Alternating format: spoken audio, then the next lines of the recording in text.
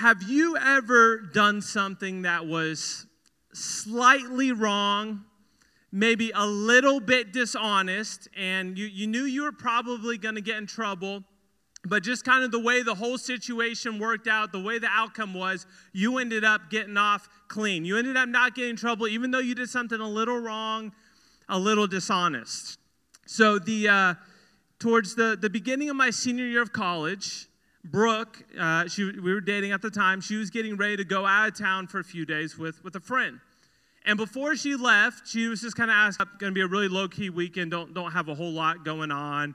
And she went out of town, but I was lying. I was lying to her. I wasn't really going to be studying. I didn't have any exams coming up. I wasn't truthful to her.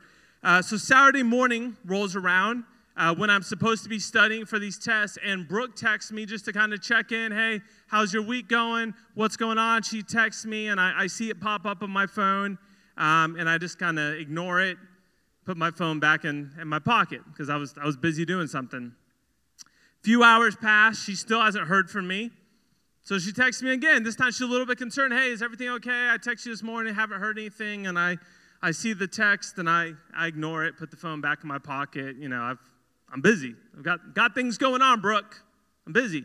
So end of the day is rolling around, and she's not so happy that I've been ignoring her the entire day. And she texts me again, and she let me know that she wasn't thrilled. Pretty much, hey, if you don't have anything going on, if you're just sitting around at home studying, can you at least text me back? Like, I'm not trying to bother you. I'm just trying to check in to see how you're doing. It's kind of rude that you won't even text me back. And I look at it. I'm like, yeah, I should probably respond this time. So I responded, LOL, sorry, babe. I made it a little worse, and, you know, she was kind of aggravated for the weekend, and it didn't end up being a big thing, but she was kind of annoyed.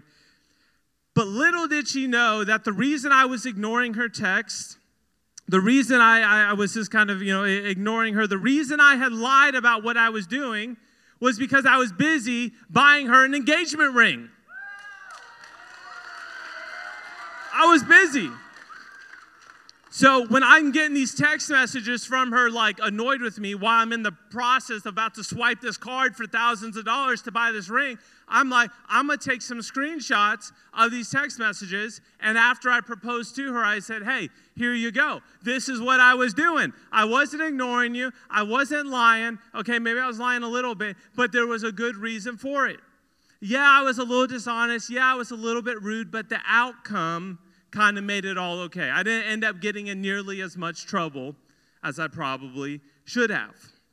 Well, tonight we are continuing our series, Beneath the Surface, and we're going to look at one of what I think is one of the most interesting parables in all of the Bible, because we're going to see a guy do something that's pretty wrong, that's pretty dishonest, that's pretty shady.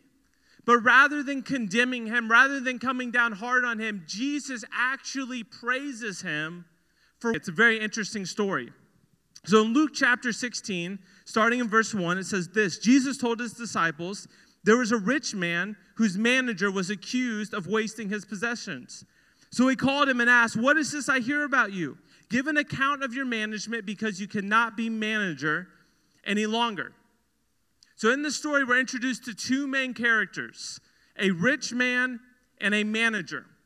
And the rich man has put this manager in charge of his possessions. He's responsible for managing his wealth and trying to grow it. But this rich man catches word that the manager has just been blowing his money. That rather than growing the account, he's actually losing money. And the rich man, he calls him on it. He says, I need you to show me an account for all my money, and then you need to just hand over all of the financial documents to me, because I'm firing you. I'm done with this. You're not doing your job. And the manager, he finds himself kind of in a tricky spot. And verse 3, it says this: the manager said to himself, what shall I do now? My master is taking away my job. I'm not strong enough to dig. I'm ashamed to beg. You know, I'm kind of out of options. But then he says this: I know what I'll do, so that when I lose my job here, people will welcome me into their houses. So the manager realizes, like, it's just going to be trashed. Like when people find out what happened, that he was doing a bad job, I mean, his career is going to be over. And he's not sure how he's going to make any money. I mean, he's kind of like me. Manual labor just was not going to be an option for him. He was like, I can't go dig holes. And he's like, I'm too proud to beg. What am I going to do for money? And then he comes up with this brilliant idea to set himself up for success. Verse 5 says this. So he called in each one of his master's debtors. He asked the first, how much do you owe my master? Well, 900 gallons of olive oil, he replied. The manager told him, take your bill, sit down quickly, and make it 450. Then he asked the second, and how much do you owe? Well, 1,000 bushels of wheat, he replied. He told him, take your bill and make it 800. So this manager, he calls in two guys that owe his master money, and he asks them, hey, how much do you owe? And both of these guys, they owe a lot of money. And he says, here's what I want you to do. I want you to change how much you owe. Have a seat real quickly. I'm going to give you the bill. You're going to erase it, and you're going to write in a new number that is half the amount. And they're probably looking at him like, are you serious? He's like, quickly, just do this.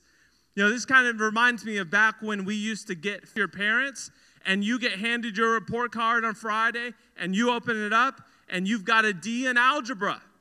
And you know your parents are not going to be happy about this. And they have no idea what's been happening because grades didn't used to be posted online.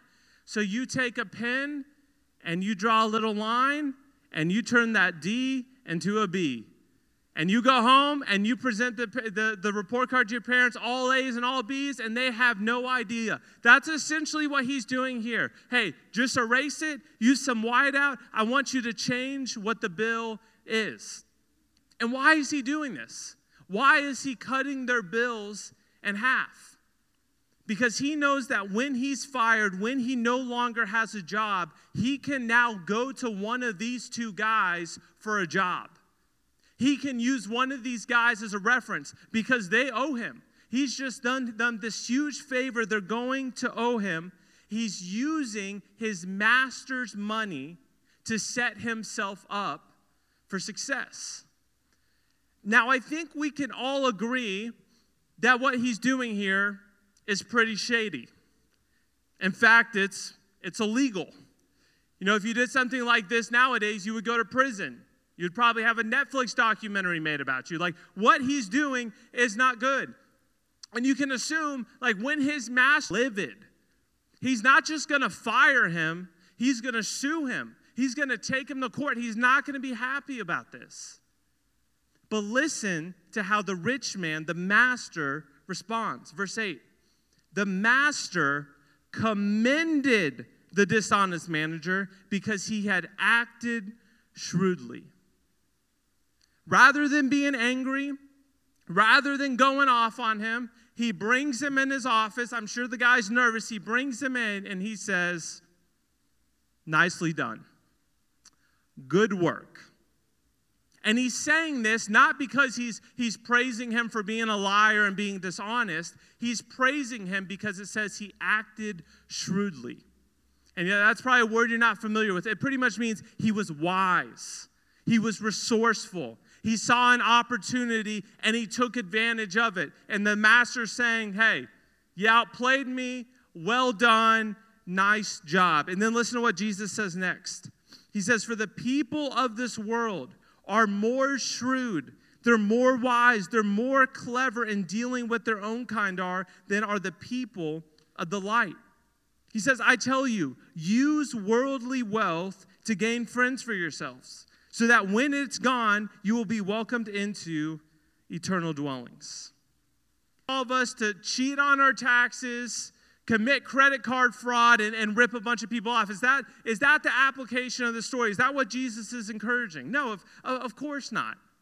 You see, Jesus told parables to communicate important spiritual truths. And he would often over-exaggerate in these stories to try to get people's attention.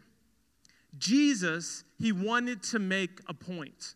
And the point wasn't for us to lie and to steal and to cheat. The point wasn't to encourage us to rip people off. Here's what he's encouraging us to do. He's encouraging us to take full advantage of what we have been entrusted with. To take full advantage of what we have been entrusted with. To maximize and fully utilize the resources in our life. And Jesus, he points out a distinction between two groups of people. He calls them the people of the world and the people of the light. He's talking about non-believers and believers. Non-followers of Jesus and followers of Jesus. And he says something very interesting. He says non-believers are typically much wiser than believers. He says non-believers, they see an opportunity and they take advantage of it. Non-believers, they're smart, they're wise about how they manage their resources. Not always so smart and so wise when it comes to actually managing their resources. They don't always take advantage of opportunities and situations. And then Jesus says this next. He says, whoever can be trusted with very little, well, they can also be trusted with much. And whoever is dishonest with very little will also be dishonest with much. So if you've not been trustworthy in handling worldly wealth, well, who's going to trust you with true riches? And if you've not been trustworthy with someone else's property, who will give you property of your own? You see, the whole point Jesus is trying to make here is all about a word called stewardship. And stewardship, it's the responsible management of something that you have been entrusted with. Responsibly managing and taking care of something that doesn't belong to you, but that has been entrusted to you. You see, each and every one of us in this room, we are stewards. We have been entrusted with resources by God. We're not the owners. The resources don't belong to us, but we are held responsible for them. We're held accountable for how we choose to manage them. We are stewards. We possess these resources. They don't belong to us. By saying this, verse 13, he says, no one can serve two masters. Either you're going to hate the one and love the other, or you'll be devoted to the one and despise the other. You cannot serve both God and money. He's saying we haven't been given these resources in life simply for our own benefit. God hasn't blessed us just so we can hold on to everything for ourselves. He's saying that God has blessed us. God has blessed you in order for you to be a blessing to someone else. And he's saying that the resources in our life, the resources God has entrusted to us, we shouldn't serve them, we shouldn't worship them, we shouldn't make them the main part of our life. They are simply tools that God has given us to help and benefit other people. So for the next few minutes, what I want us to do is I want us to look at, as a middle school student, high school student, as an adult, how we can be a blessing to other people when it comes to three different types of resources that all of us in this room have been given by God. Three different types of resources. The first one is this. This one's fun, is money. Money. How many of you like money? You like some money? Yes. I like some money. I think we all like a little bit of money. High school students, you don't got a whole lot of money. And here's some good news to look forward to. When you get to college, it's going to be even worse. You're not going to have any more money when you get to college. You guys don't have a whole lot of money right now. Some of you might, do some chores around the house. You can get an allowance. Or you have a part-time job and you get a paycheck every couple of weeks. But my guess is most of your money, it's going to your cell phone bill, to Taco Bell, to gas, to video games. Like, you don't have a whole lot of extra money just lying around to give away. You don't have a whole lot of extra money to be generous with. But here's the mistake that I think many of us often make. Here's the mistake we make. We assume that we will be generous one day when we have more money. We assume, one day when I have a real job, one day when I'm making real money, I'm getting actual paychecks, one day when I have more money, then I'll be able to help other people out. Then I'll be able to tithe and I'll be able to give to church. One day when I have more money, then I'll be generous. But students, here's the reality. People who aren't generous when they have a little aren't generous when they have more money and they'll be able to give it away. They don't suddenly become generous when one day they make more money. And here's why. Because generosity is not about an amount. Generosity is about a percent. Let me give you an example. Somebody, middle school boys over here, Jackson, somebody who makes just $100 a week, and for some of you, you're actually making $100 a week at your job. Someone who makes just $100 a week but gives away $10 is more generous than someone who makes $1,000 a week and gives away $20. Because God is not concerned with the amount we make. He's not concerned with the amount we give away. God is more concerned with the percent. What percent of what He has given us are we using to be a blessing to others? And if we're not able to be generous with a small amount that we have now, there's no way that we're going to be generous, that we're going to be faithful with our money when one day we have more. You see, now is the perfect time for you to begin practicing being generous. For you to begin being faithful with that small amount that God has entrusted to you. And here's what that might look like. That might look like setting aside a percentage of the Kellen. It's setting aside a percentage of that babysitting, that money that you earn on the weekends. It's setting aside a percentage of that money on your paycheck from your part-time job. But even now, when the amount is small, when it seems insignificant, you're practicing the habit of generosity. You're being a blessing to others with your money. You're partnering alongside God, giving to His church, giving to this movement of God. Money is a resource that God has entrusted to us. And whether you have a little or you have a lot, you can still be generous. The second resource I want to look at is time. Time. You know, time is a resource that you have a lot of right now. And I know some of you feel like, look, I'm busy. I've got school, I've got work, I've got sports. Listen, I totally understand. But one day, when you've got a family and a full-time job, you'll look back on your high school years, your middle school years, and think, wow, I had so much time then. Listen, you're not going to have as much extra time as for years. The amount of extra time you have right now, you're not going to have again until you're really old, you're retired, and the only thing you can do is eat Jell-O. Like, you're not going to have this much time again for a long time. And this time that God has given you, this extra time right now, and you have two options. You can either choose to spend all of your extra time on yourself by binge watching Netflix and playing video games and scrolling on social media and going on TikTok and just spending it all on yourself. Or you can choose to use your time to make a difference in somebody else's life. You can choose to use your time to be a blessing to somebody else.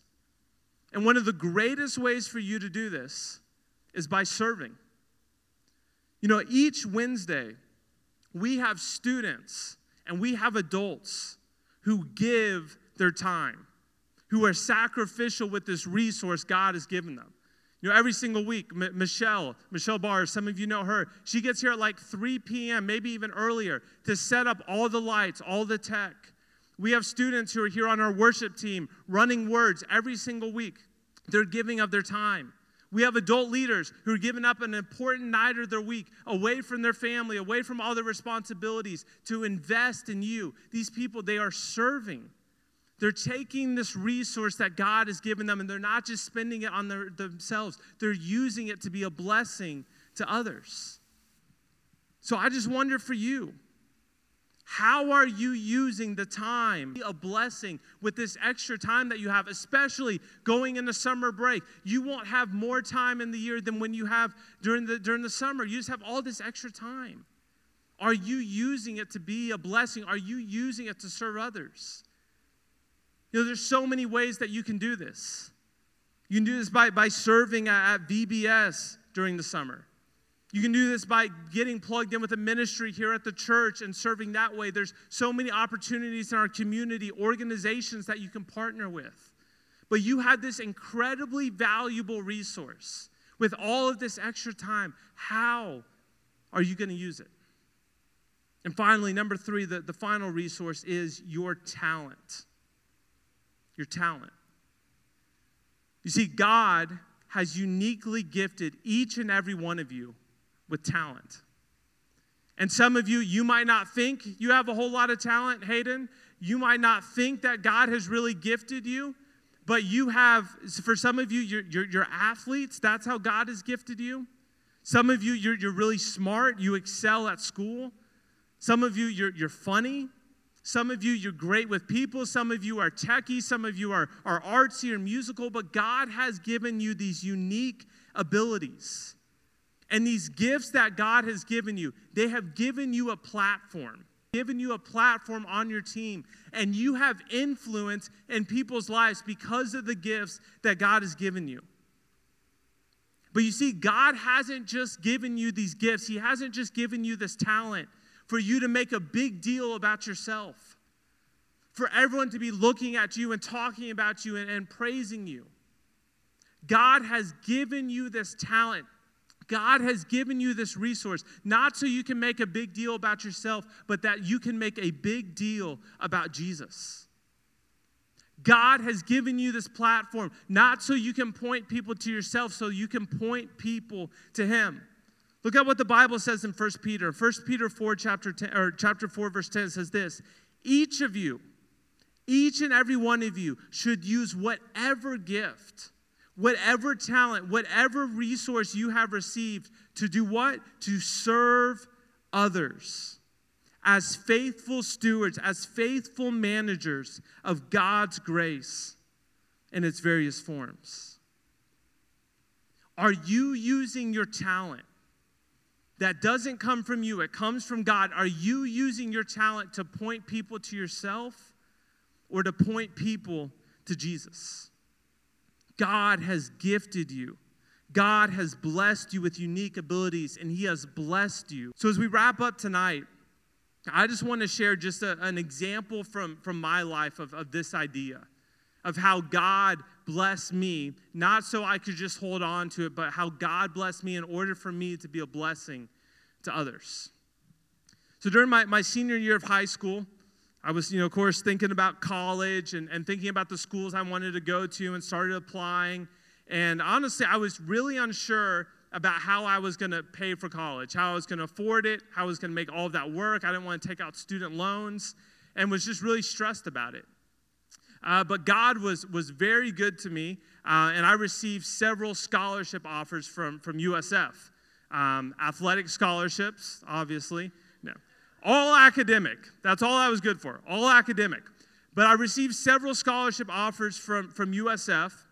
And the catch was, if I chose to live at home, I would be able to pocket that scholarship money, and it would be able to cover all of my expenses like my cell phone and gas and insurance, and I wouldn't have to worry about working. Like God was super good to me, and when I saw that opportunity, I took it. I was like, yeah, I'll live at home, and I'll take that extra scholarship money, and that can just cover all of my expenses. And immediately, I started thinking through, okay, well, maybe I can still get a job.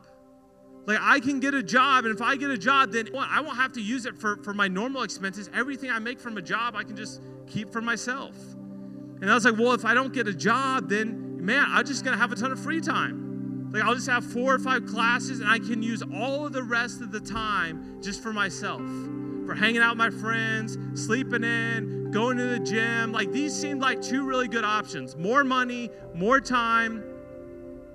But both options were entirely focused on myself. So shortly after college started, the college pastor at the time, he approached me about interning here at the church in the college ministry. And I was super honored that he asked me. I was really excited about it. And, I'm getting ready to accept it. I'm like, sure, that would be great. But before I accepted it, I want to know, well, how much am I going to get paid? Like, how much am I going to be able to pocket for myself and start to save? And he said, Matthew, you know, we really want you to do this internship, and here's what we can pay you. Nothing. Nothing. He said, you know, I can probably bring you in Starbucks once a week to the office, but we don't have any money to pay you. And I remember hearing that, and my first thought was, well, heck no. I'm not going to work for free. Like, that's ridiculous. If I'm going to intern, if I'm going to be working, if I'm going to go home, and kind of told my mom about it, I was like, yeah, I got this offer. Like, it sounds really cool, but like, I don't think I'm going to take it just because, you know, it doesn't pay anything. And as I'm talking with my mom, I remember it. She said, Matthew, God has blessed you so much. God has blessed you by taking care of the cost of your tuition. God has blessed you by taking care of pretty much all of your expenses where you don't have to worry about that. And God has blessed you so that you can now be a blessing to others. God has blessed you so that you can take an opportunity like this. So you can serve, you can intern, you can volunteer, and you don't have to worry about getting paid. And as I started to think about that, I realized she was right. Like, God did not bless me with those scholarships just so I could go get a job and make more money for myself. God didn't bless me with those scholarships just so I wouldn't have to work and would have all this free time to waste on myself. God blessed me in order for me to be a blessing for others. So during my college years, that's what I did. I served as the intern for free, other than a few drinks from Starbucks. I was up here to say, hey, look at me. Wasn't I so awesome? Aren't I so spiritual? Because the truth is, if my mom hadn't had that conversation with me, I would have turned it down because I was only thinking about myself. I tell you that story tonight so that I can share what I learned through the process. And here's what I learned. I thought I was going to be a blessing to the church. I thought I was going to be a blessing to the college ministry. I thought I was going to be a blessing because I was serving. But by serving, it ended up being an even greater blessing in my life. I was blessed by being a blessing to others.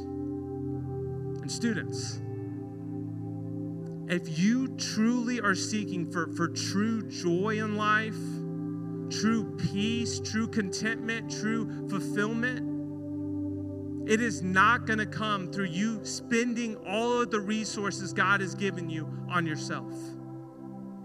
It's not going to come through using your money and your time and your talent to make yourself great and to make a big deal out of yourself. True fulfillment in life comes from using the resources God has given us to be a blessing to others. That's what stewardship is. That's what it means to us to manage. We have been blessed so that we can be a blessing to others. And when we are a blessing to others, we're even more blessed in return. So with our heads bowed, our eyes closed, God, we thank you that you are such a generous God. A God who lavishes blessings and gifts and resources in our life. And those resources look different for all of us. For some it's financial, for some it's time, for some it's gifting and talent. But God, you haven't given those resources, those blessings just for us to hold on to them for ourselves. God, you've given them so that we can be a blessing to others. And Lord, I lift up the students in here, the leaders in here, Lord, especially as we head into summer. God, that we would think about ways that we can be a blessing to others with our finances, God, with our time, with the talent you've given us. Lord, that we would not hold those things tightly, Lord, but we would be open-handed. And God, I'm so excited to see as we step into that, as we serve, as we're a blessing to others, God, how we find true joy, true content, being able to serve and to point others to you. It's in the name of Jesus that we pray. Amen.